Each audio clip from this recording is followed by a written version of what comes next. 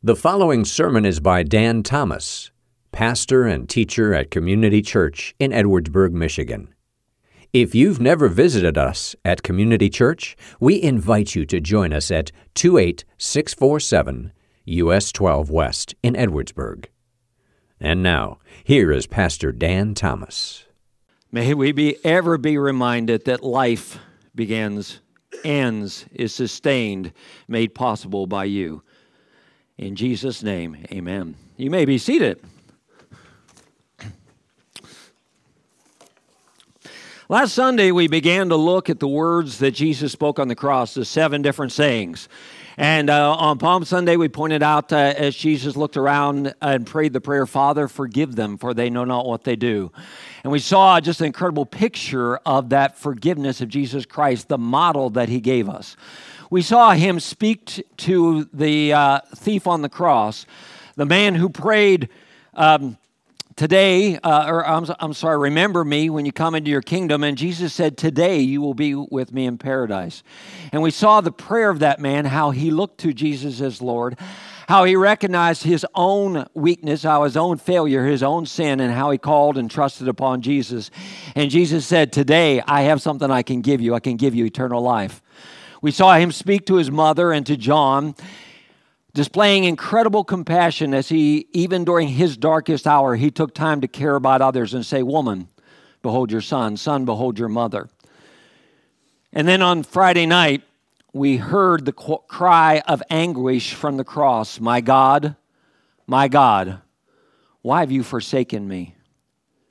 And to try to wrap our head around what was happening there is probably impossible for us to do. But for us to understand that on the cross, Jesus bore our sins. To understand that on the cross, Jesus was forsaken so that we never will be forsaken. And then he cried out just those 2 words, I thirst. And once again in that we can see that Jesus experienced thirst, that we would know what it is like to have living water that never lets us thirst again. So today we focus on the last 2 sayings of the cross as we began, where Jesus said those 3 words, actually one word in Greek we'll look at in a minute, it is finished. And then he prayed that prayer as Pastor Josh read, Father, into your hands I commend my spirit. But I don't want you to think we're going to stop there, because there is this one other matter we will most definitely address today, and we'll get to that. So let's go first of all to that statement that he made on the cross. Oh, by the way, this is the other verse that Pastor Josh read, and this is just, you want to take one thing away, just take these words. I am the first and the last, I am the living one. I died, and behold, I'm alive forever. Just that phrase, isn't that awesome? I died, but behold, I'm alive together. So that ties together these first 2 things we're going to look at, these last 2 sayings on the cross. And then also, as we talk about the resurrection, they're really inseparable. I died, but now I am alive forever. Jesus said, it is finished. On the cross, he said what we look at in English as those 3 words. Again, in Greek, it is one word. It is a word that I am going to try to pronounce for you correctly in Greek and then say it the way I've always said it.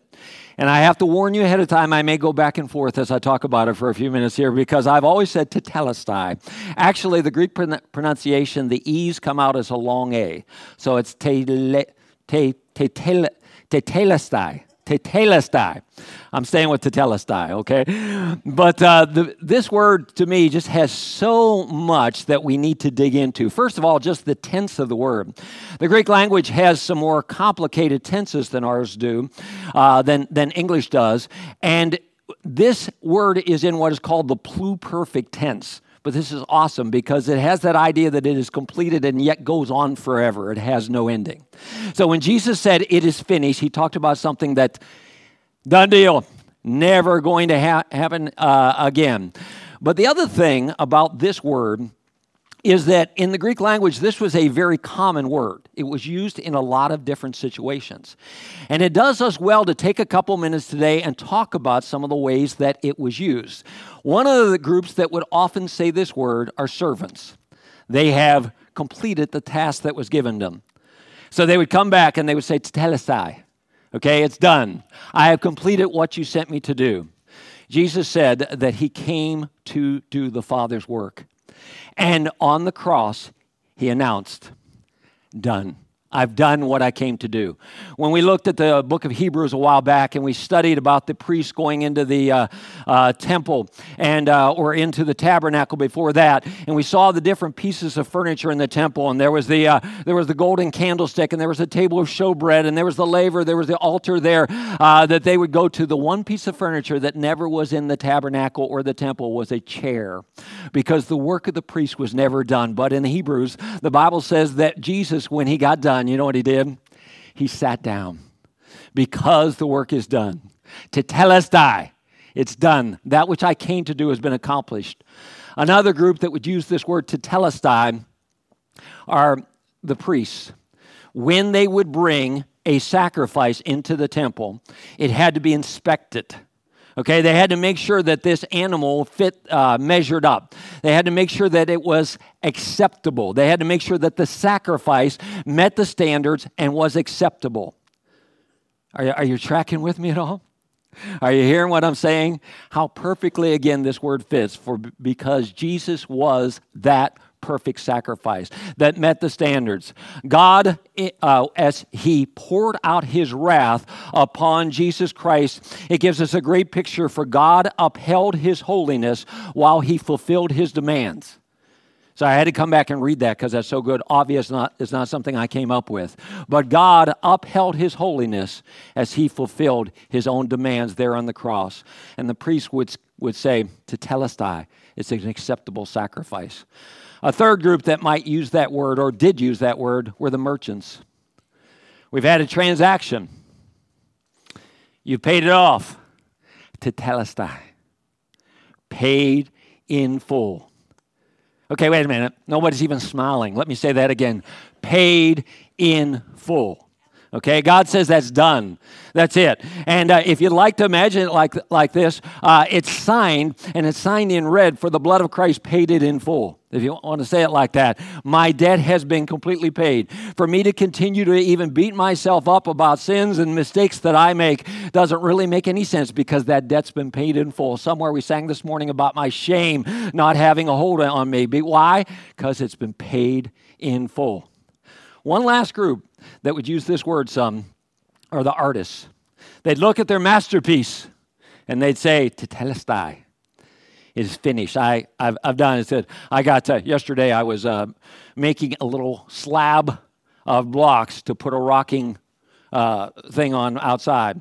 I was very proud of it afterwards. Some of you might want to come by my house later and look at it. I had it all leveled out. It's pretty sharp, isn't it? And I did it with all just stuff I found around the yard. I was so proud of myself. But I stood there, I'm weird like that, so I'm standing there in the yard just staring at it. Boy, that's good. Maybe I need to get you all to come by and tell me how great it is. But you look at that masterpiece and you say, this is actually done. Well, when we have been going through, when we preach from the Old Testament, many times we will talk about something in the Old Testament that gives a picture of Jesus Christ. Okay, we talked about Joshua when we went through the book of Joshua. We talk about the ark giving a picture of rescue. We talked about Abraham when he sacrificed Isaac, how Isaac gave a picture of that sacrifice, and the lamb was another picture of that. We talk about Moses being the deliverer and that he is a picture, and we see so many different pictures throughout the Old Testament. Well, what we're saying here in Jesus Christ is those pictures are complete. The Apostle Paul said it like this: these are a shadow of things to come, but the substance belongs to Christ. And all those pictures that we've been looking at are fulfilled and completed in Jesus Christ. It is finished. Tetelestai. The other phrase that we have not looked at yet, that Jesus spoke on the cross when it was about the 6th hour, about noon. There was darkness over the whole land until the 9th hour, 3 in the afternoon. Well, the sun's lights failed. We talked about that the other night. He experienced this darkness that we might walk in light. Sorry, I like little phrases like that. I need to get me some bumper stickers. Okay. Anyway, but he experienced that darkness that we might walk in light.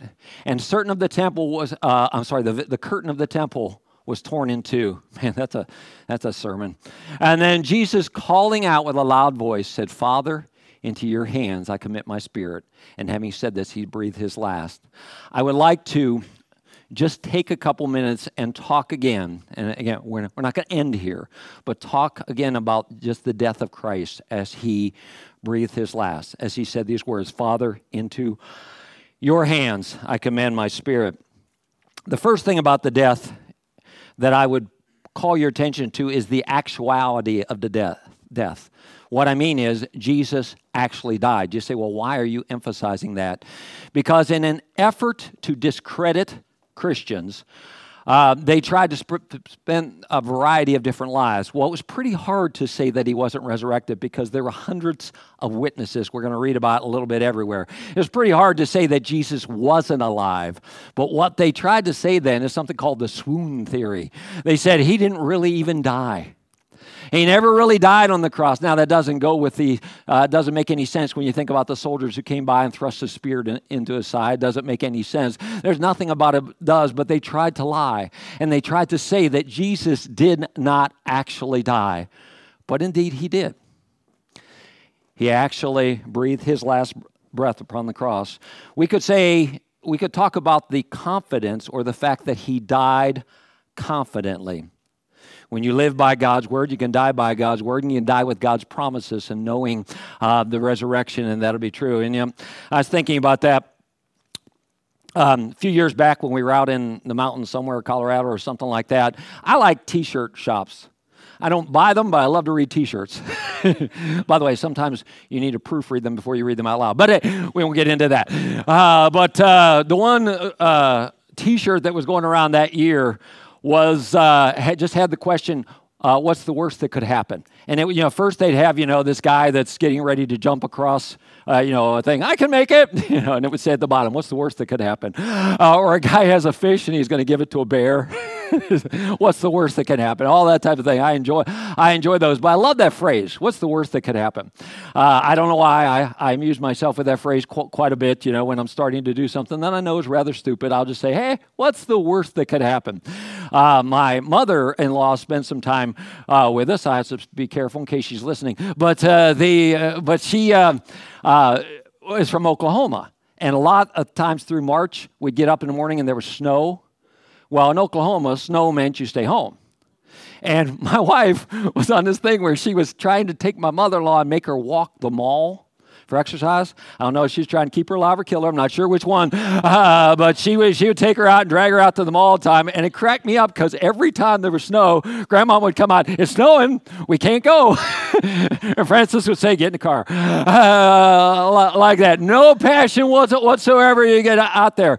But my statement is always, the snow is everywhere. And should you be driving this? And I always just spit out, what's the worst that could happen? Now, not all that intelligent of a statement, I realize, but when I come back to that statement, when I think about that, the worst that can happen to me, I guess you would say, is death.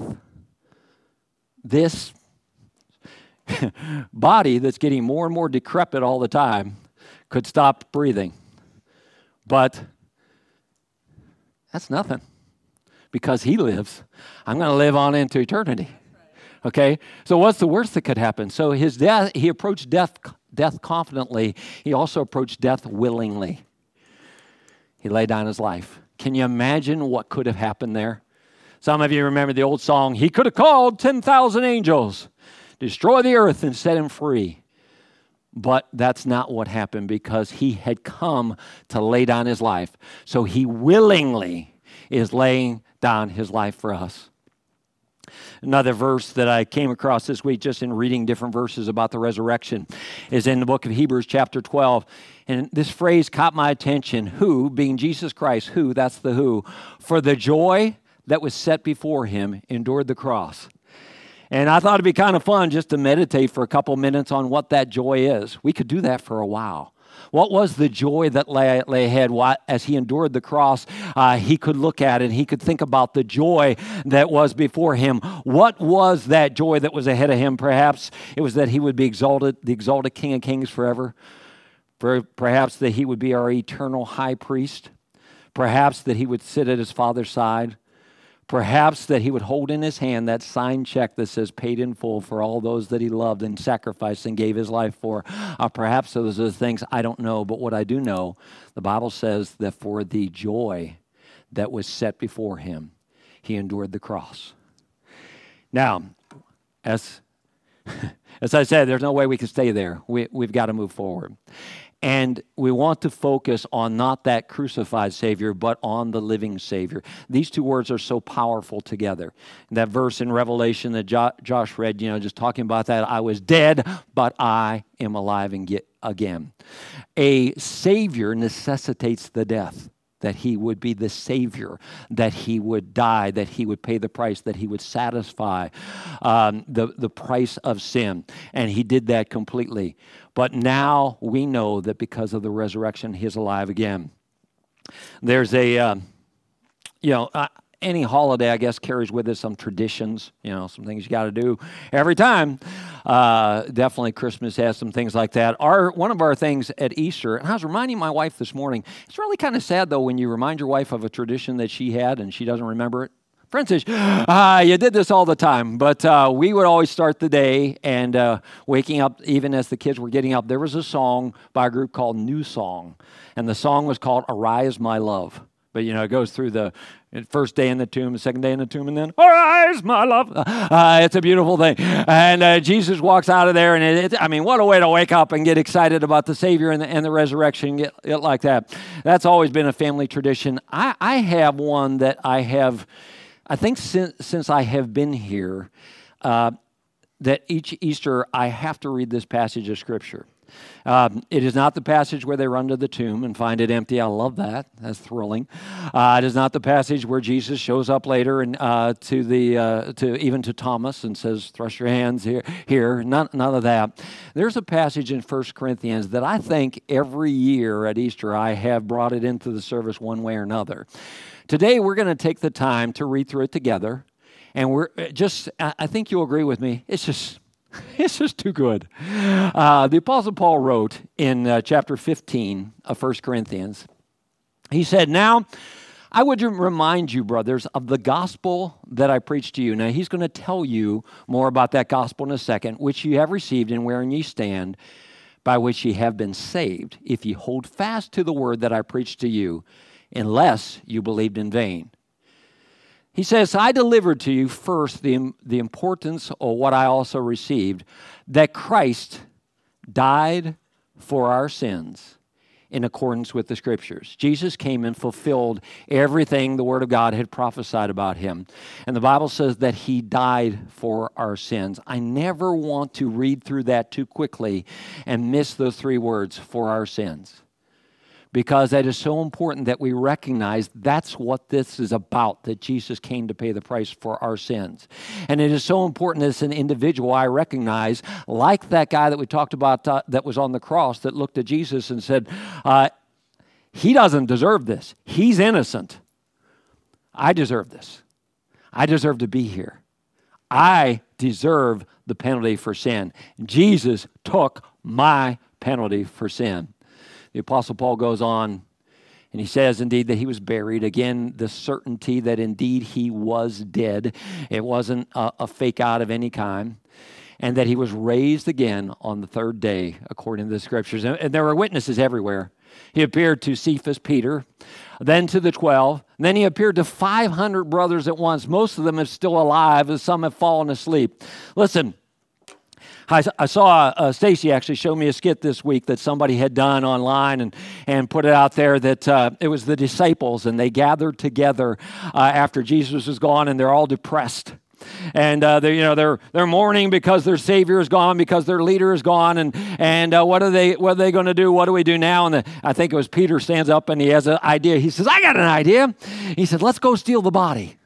Now, first of all, that's dumb to begin with. These little fishermen don't stand a chance against the Roman guard, and they have no prayer doing it. But he said, "Let's go steal the body." And all the disciples, "Yeah, let's go steal the body. That's great. We'll do that. And then we'll tell everybody that he rose from the dead." And they're cheering, "Yeah, we'll do that. That's good." And then I forget who it is, but one of the disciples pipes up and he says, and then we'll all get rich and famous. And Peter says, "Well, no, then we'll all suffer and die." And yeah! And some of them have started to jump around and others are going, wait a minute. There's a problem with this plan.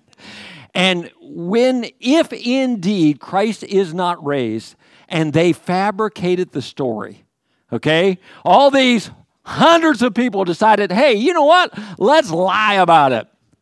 What in the world did they have to gain from that? Absolutely nothing. Here's what they had to gain: being tortured for their faith in Jesus Christ, being tortured for promoting that message. It really doesn't make any sense to suggest that this was not real with a multitude of witnesses. Paul goes on and he says, then he appeared to James, then to all the apostles, and last of all, as to one untimely born, he appeared to me also. Paul says, I am the least of the apostles, unworthy even to be called an apostle, because I persecuted the church of God. Remember the story that was who Paul was. As Saul, he was the one who was chasing down the Christians, but Jesus showed up to him. He says, man, I understand how unworthy I am of what took place there. But then Paul went on and he said, but by the grace of God, I am what I am. And his grace towards me is not in vain. On the contrary, I worked harder than any of them, though it was not I. It wasn't about my works. It was the grace of God that is in me. Whether then it was I or they, so we preached, and so you believed. Now, if Christ is proclaimed as raised from the dead, how can some say there is no resurrection of the dead? And if there is no resurrection of the dead, then not even Christ has been raised. And if Christ hasn't been raised, then our preaching is in vain, and your faith is in vain. Okay? The Apostle Paul said, if Christ is not raised, if this isn't real, if it ended with it is finished, if it ended with Father, into thy hands I commend thy spirit, if there's no 3 days later and the tomb is open, he says, you know what we're doing here today is a colossal waste of time. We should have slept in, taken whatever money we might be thinking about giving the Lord and putting in Easter eggs and hand it out to people. Okay, and you up there, you are totally wasting your time doing what you're doing, because we are all just wasting our time. It is all in vain. It's all empty. This, my friends, is why we will say that the resurrection is the defining miracle of Christianity. It is that, go follow Confucius if Jesus isn't raised from the dead. He had some great things to say. He really did. Buddha, smart guy, and I don't know how he sat like that in his older years. I don't know how he did it. He had some profound thing. Let's follow him. The difference maker as far as Christianity is right here in the resurrection of Jesus Christ. Paul went on. We are even found to be misrepresenting God. He said, not only are we wasting our time, we're liars. Because we testify about a God that raised Christ, whom he did not raise, if it's not true that Christ is raised from the dead. For if the dead are not raised, not even Christ has been raised. Okay, this is all. If there's no resurrection, it's all a joke. And if Christ has not been, oh man, don't miss this. If Christ has not been raised, your faith is futile. Okay, believe all you want. Have a good time. Those critics that say, hey, you guys are just emotional and having a good time and kidding yourselves, they're right if Christ isn't raised. We might as well just say it. And here's the really sad part. You're still in your sins. See, Christ came to pay the price for our sins, to bring victory over our sins. And those who have fallen asleep in Christ, bye-bye. No hope. If in Christ we have hope in this life only, we are of all people most to be pitied. You got that? I mean, I could stand here and say to you, hey, even if there was no heaven, I'm still going to be a preacher. But I'd be a liar.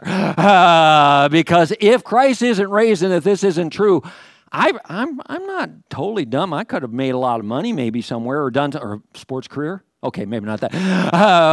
But I could have done something else. If Christ is not raised, I'm not going down this path, because these disciples, again, they're going to end up suffering and dying for their faith. They said, we're to most be pitied. But that next phrase is what we have to catch a hold of and remember. But in fact, Christ has been raised from the dead. Boom.